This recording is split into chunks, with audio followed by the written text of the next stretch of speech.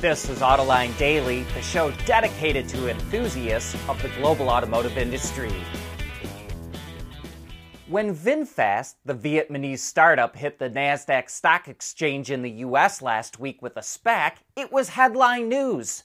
After the first day of trading, VinFast market cap was $85 billion, compared to $48 billion for Ford and $46 billion for GM. Some called it an astonishing achievement. But like every other SPAC listing, it didn't last long.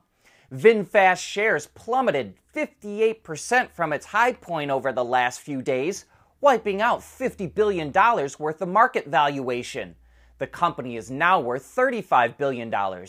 But we think it's going to drop even further.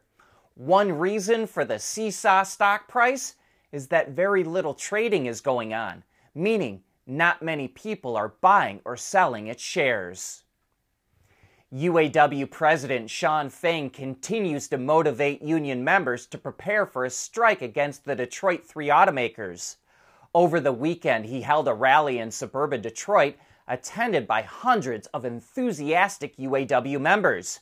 Fain told them the automakers expect them to, quote, settle for scraps, and he promised that's going to end. Union workers are voting this week on whether to authorize a strike vote, and it's likely it will be overwhelmingly approved. We are now 24 days away from the current contract expiring, and it sure looks like there will be a strike. The Inflation Reduction Act, or IRA, sure convinced the Hyundai Group to make big EV investments in the U.S. It's building an EV and battery assembly plant in Georgia that will make 6 electric models for Hyundai, Kia, and Genesis. Automotive News reports that 3 of those models will be for Genesis. The plant, which will be open in January of 2025, will have the capacity to make 300,000 vehicles a year on straight time, with the flexibility to boost that to 500,000, presumably with additional shifts. Hyundai and Kia are going to come out with midsize electric pickup trucks in late 2026, and they could also be made at the plant. Here's something that car companies don't want to see. There's a bidding war breaking out to buy the company U.S. Steel. What the OEMs don't like is that Cleveland-Cliffs, the largest automotive steel supplier in the U.S., is one of the companies trying to buy U.S. Steel. That would give Cleveland-Cliffs control of more than 50% of the automotive steel market in the U.S. Automakers already have a bit of a contentious relationship with Cleveland-Cliffs, and this merger would give them even less leverage in negotiations. Automakers aren't as concerned with other bids for U.S. Steel because there isn't as much overlap in the business as there is with Cleveland-Cliffs. At Teijin Automotive Technologies, we combine world-class composite materials expertise with cutting-edge designs because, frankly, there are better ways to lightweight vehicles. So lighten up with Teijin Automotive Technologies, the formula for better mobility. Pininfarina, the famous Italian design house that's now owned by Mahindra, unveiled 3 beautiful electric concept cars on the eve of the Pebble Beach concours. The B95 is a 2-seat roadster that will go into production in 2025. But you better have a hefty bank account. They're only going to make 10 of them. Each one will be customized so that not one of them is the same as the other, and they're going to be priced at 4.4 million euros, or about 4.8 million bucks. The Pura Vision is a 4-seater with suicide doors and a glass roof that partially opens like gull wings for easier entry and exit.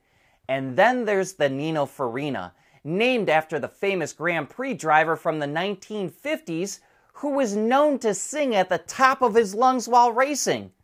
This car actually debuted at the Goodwood Festival of Speed last month, but we just wanted to slip in that reference to Farina's singing. And speaking of famous Italian brands, Lamborghini showed off a concept version of its first all-electric model called the Lanzador. It's a high-riding 2+2 coupe that marries elements of Lambo's current styling with all new lighting elements. With room for 2 more people behind the front seats, the roofline extends much further than your typical Lamborghini, but the rear axle has also been pushed back really far so it doesn't end up looking too goofy. Power will come from 2 electric motors that it says combines for more than 1,000 kilowatts or over 1,300 horsepower. However, Lambo didn't say anything about the battery or range. Other highlights include rear-wheel steering, as well as an active aero and suspension system. Front seat passengers have their own little cockpit area and each have a display screen embedded in the dash. The Lanzador, if that's even what it ends up being called, will become the 4th model in Lambo's lineup when it launches in 2028. Earlier this year, Chinese battery maker CATL introduced a new battery chemistry that it calls M3P. It has more energy density than lithium iron phosphate or LFP batteries, and it's cheaper than nickel manganese cobalt or NMC. And now we're learning more about its specs. Car News China reports that M3P is 20% cheaper than NMC cells.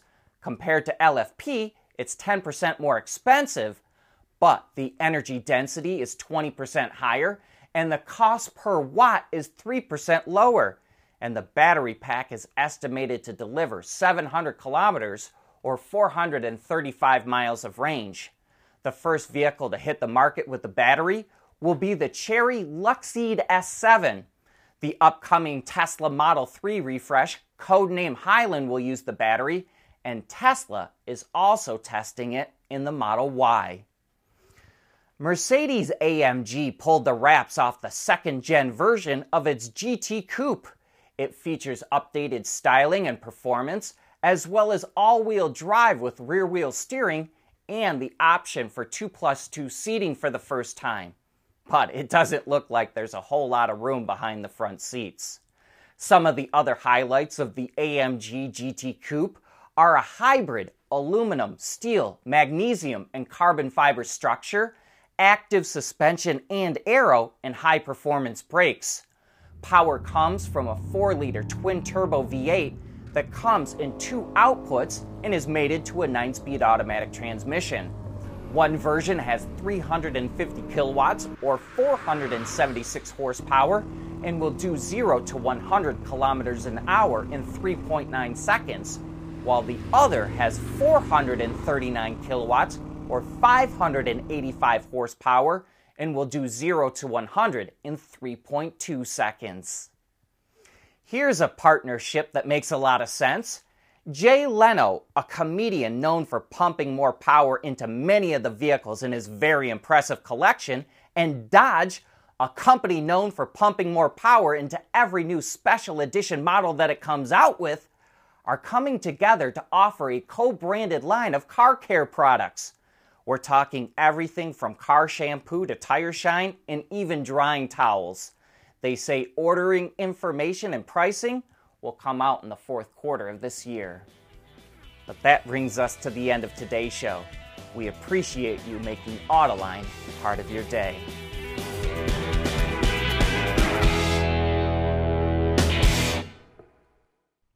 Autoline Daily is brought to you by Bridgestone, solutions for your journey. Intrepid Control Systems, over-the-air engineering, boost your game.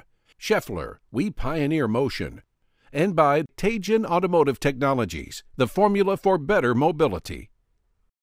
We want to know, what drives your testing? OTA, connected car, diagnostics, remote testing. Intrepid Control Systems is here to help you work from anywhere. Intrepid Control Systems, driven by your data.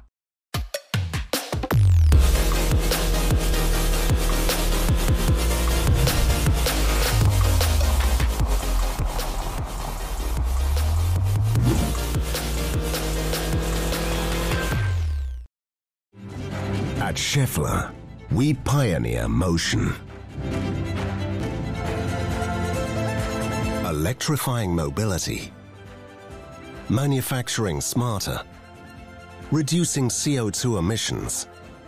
Making energy production clean. Schaeffler pioneers motion to advance how the world moves.